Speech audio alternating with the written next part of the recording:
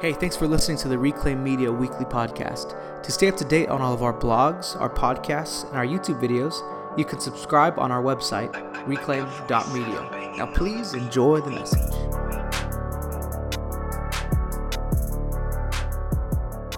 I feel like sometimes in our walk with God, we get caught up in the insignificant things, that we start to dial in our focus on things that don't really matter.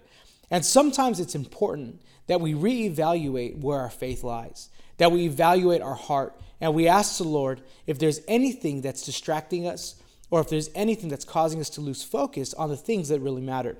Today's message, I really want to encourage you with what we believe and really simplify it today and maybe refocus so that we're not distracted by the things that don't really matter. In the book of Psalms, chapter 139, verse 23 and 24, it says this: "Search me, O God, and know my heart. Test me and know my anxious thoughts. Point out anything in me that offends you, and lead me along the path of everlasting life."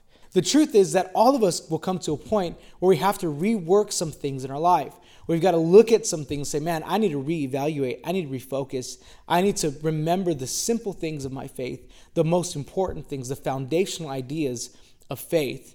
And so that's what we're going to talk about today. But where do we start this evaluation?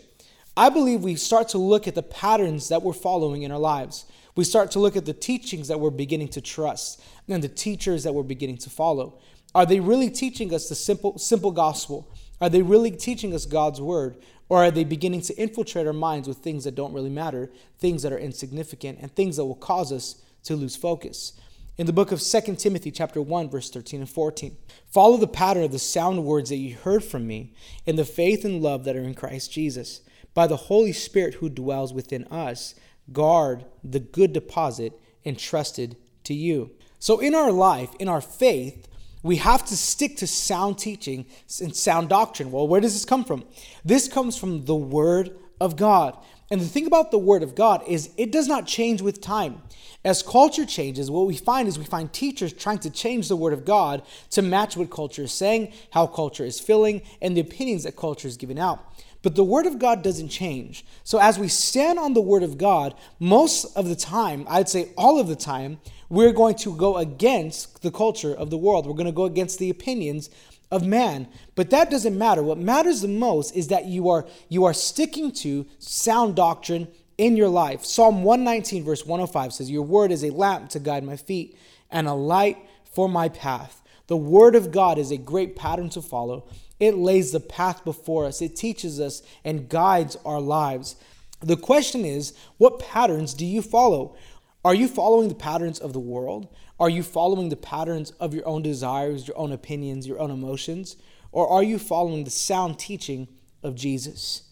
Because your pattern, what you follow, will determine your destination. A worldly pattern leads to destruction. But a godly pattern and following the patterns of the Word of God leads to durability in all season, leads to real life and true satisfaction. It leads to salvation.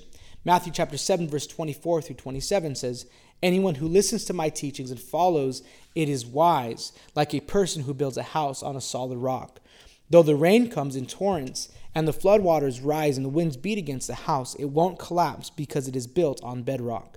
But anyone who hears my teaching and does not obey it is foolish, like a person who builds a house on sand. When the rains and floods come and the winds beat against that house, it will collapse with a mighty crash." See, what happens is when we are looking and focusing on the insignificant things and the things that don't matter, we lose focus on the things that do matter. And we lose that foundation of the Word of God. We lose the foundation of the patterns of sound teaching. And that's why whenever you're going through something, you easily give up or you easily crumble because you have no solid foundation of the Word of God and the teachings of Jesus. So it's important that we reevaluate this. The Word of God is our foundation, that the Word of God is the guiding light to our life, that we're not just making our decisions off of emotion or off of culture, but we're making our decisions off the foundation of the truth of the Word of God. In John chapter 20, verse 30 and 31, it says, "The disciples saw Jesus do many other miraculous signs in addition to the ones recorded in this book. But these are written so that you may continue to believe that Jesus is the Messiah, the Son of God, and that by believing in him, you will have life by the power of his name." As we follow the Word of God, we begin to experience what really matters. And what really matters? What really matters is a relationship with Jesus, that we know him, that we're connected to him, that we see his nature and we learn about his teachings, we learn about his heart. And that all comes in the Word of God. And again, we get so sidetracked by all these little insignificant things that don't really matter, and we lose sight of what really matters, and that's Jesus himself. So we have to reevaluate our salvation. We have to reevaluate our beliefs. What exactly do we believe in? In 2 Timothy chapter 2, verse 8 says, "Fix this picture firmly in your mind. Jesus descended from the line of David, raised from the dead. It's what you've heard from me all along." The scripture is saying to fix our minds on Jesus, our hearts on Jesus. He is what we believe in. We believe in Jesus Christ. Everything is based around who he is and what he's done for us. He's the one that we believe in. In Hebrews chapter 1, verse 1 through 3, it says, "Long ago, God spoke many times and in many ways to our ancestors through the prophets. And now in these final days, he has spoken to us through his Son. God promised everything to the Son as an inheritance, and through the Son, he created the universe. The Son radiates God's own glory and expresses the very character of God. And he sustains everything by the mighty power of his command.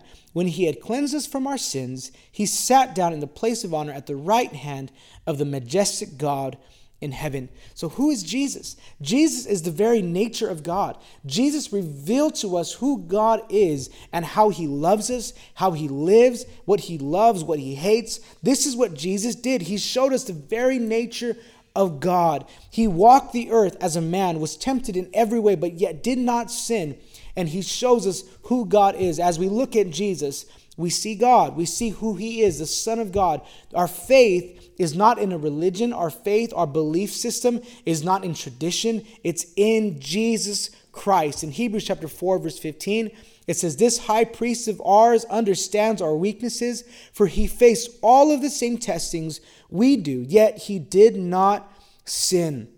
Our faith is in a God who can relate to us, who came down from heaven to the earth to be a man, to live a sinless life so that he can be a perfect sacrifice so that our sins would be covered. This is what Jesus did. This is what we believe in. Christian, don't get sidetracked. Don't forget what we believe in. We believe that Jesus died on the cross and he rose again for our sins. I feel like sometimes we start to look at the political climate and all these other things that are going on in the world, and we get so scared of what the direction the world is going. We get so worried and we get so frustrated and we get so confused about all these things. Guys, remember what we believe in. The basis of our faith, the foundation of our faith is that Jesus Christ died for our sins on the cross, rose again, and ascended into heaven. And now we are able to be in right standing before God. This is what our faith is in. In 1 Corinthians chapter 15, verse 14 through 17, it says, "And if Christ has not been raised, then all of our preaching is useless and your faith is useless. And we apostles would all be lying about God, for we have said that God raised Christ from the grave. But that can't be true if there's no resurrection of the dead. And if there's no resurrection of the dead, then Christ has not been raised. And if Christ has not been raised, then your faith is useless and you are still guilty of your sins." So again, this is the basis of our faith. This is the foundation of our faith, that Jesus Christ rose from the grave and it is sitting at the right hand of the Father in heaven. But it doesn't end there, because when Jesus went up, he sent down the Holy Spirit. Now again, this may seem very basic to you, maybe something that you're like, I already know this, I understand that, but I'm trying to reevaluate this. I'm trying to help us understand that it's about the simple gospel, the simple truth of Scripture, that Jesus died on the cross, rose from the grave, ascended into heaven, and then he sent down the Holy Spirit and filled us. So Jesus came to the earth and lived a life, but now God lives inside of me. The Holy Spirit lives inside of you. We are now completely changed, brand new creations, a new nature, because the Spirit of God now dwells in us. Romans chapter 2, verse 23 through 26 says, "For everyone has sinned. We all fall short of God's glorious standard. Yet God in his grace freely makes us right in his sight. He did this through Christ Jesus when he freed us from the penalty for our sins. God presented Jesus as a sacrifice for sin. People are made right with God when they believe that Jesus sacrificed his life, shedding his blood. This sacrifice shows that God was being fair when he held back and did not punish those who sinned in times past, for he was looking ahead and including them in what he would do in this present time. God did this to demonstrate his righteousness, for he himself is fair and just, and he makes sinners right in his sight when they believe in Jesus. So Jesus in me, he took my punishment. We all deserved hell. We were all sinners. He paid the debt of my sin. He forgave my sin. Now I'm forgiven. I'm a child of God. I'm made new. Now I'm not an orphan. I'm not a slave to sin, but I'm a son of God. And now the Holy Spirit dwells in me. And as the Holy Spirit dwells in us, what he does is he affirms in us who we are in Christ. So the simple gospel, Jesus died on the cross. He rose again from the grave. He ascended and he's sitting at the right hand of the Father. He sends down the Holy Spirit. Now the Holy Spirit dwells in us. And as the Holy Spirit is dwelling in us, he's empowering us to live a life that glorifies God. And not only does he empower us to live this life, but he also affirms and cries out who we are. And he cries out, Abba, Father, because we are sons and daughters of God. This is the simple gospel. This is the beautiful gospel. This is what we believe in. This is the foundation of our faith. That I was a sinner. I needed saving. I needed someone to pay my debt, or else I would have been in hell for eternity. But Jesus came and he saved my life and he saved your life. And now the Holy Spirit dwells in us. But the beauty of the gospel is that it doesn't just end on our life in earth. It's not like, we live this good life, we're filled with the Holy Spirit, we do good things, we glorify God, and then we just die. But Jesus came, and when he went and he prepared a place for us to be with him for all of eternity. In John chapter 14, verse 1 through 3, it says, "Don't let your hearts be troubled. Trust in God and trust also in me. There is more than enough room in my Father's home. If it were not so, would I have told you that I'm going to prepare a place for you? When everything is ready, I will come and get you so that you will always be with me where I am." So as Jesus ascended into heaven, he sent down the Holy Spirit. The Holy Spirit now dwells in us. We're empowered now to live a life that glorifies God. We're affirmed as sons and daughters of God. But Jesus is also coming back again. Now, again, I think that we forget this. We get distracted by all the insignificant things. But do you live life like Jesus is coming back today? Because he is going to come back. And when he comes back, he's taking those who are ready, those who put their faith in him, those who've given their lives for him. He's coming back and he's taking us to a place that he's prepared. This always blows my mind whenever I think about it, because Jesus is actually preparing a place for us in heaven. He's setting up the house of the Father so that we can dwell together. This is not something to be distracted from. This is not something to lose focus of or lose sight of. This is what we believe in, guys. You have to come to that evaluating moment where you reevaluate what you believe in. Do you believe in just religion, or do you believe in what the scripture says, that Jesus died on the cross for our sins? He rose again, sent the Holy Spirit, and now he's up in heaven preparing a place for us. He's going to come again, and when he comes again, will you be ready? Will you be ready when Jesus comes back?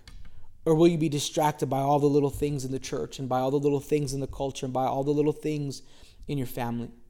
I wanted to encourage you today. And I hope that today we are bringing back our focus to the foundation of our faith. Jesus alone. Our faith and our salvation is only in Christ. He came as a man. He lived a sinless life. He died on the cross for our sins, rose again, ascended to heaven, sent down the gift, the Holy Spirit, the teacher, our guide. This empowerment we have now, we can live a life that glorifies God, that we don't have to live our own sinful life. We are now new creations, affirmed by the Spirit. And now he's going to come back again one day, and he's preparing a place for us. Thank you so much for listening today. I hope this encouraged you. If you are not a supporter, a monthly supporter, or if you've never been able to support this ministry, Reclaim Media, I want to give you an opportunity to do that today. You can do that on our website. You could sign up and give monthly, or you just do a one-time gift. If you can't support financially, I'd ask you to like these videos, share them, comment on them, send them to your family and your friends. Maybe there's somebody who needs to be saved, who needs to know Jesus, and you could send this teaching to them. It's a very simple gospel, but thank you again for all your support. I appreciate it all so much, and I'll see you guys next week. Thanks for listening to the message. If you'd like to help us to continue to create content like this, you can sign up as a supporter on our website, reclaim.media/donate. Thank you.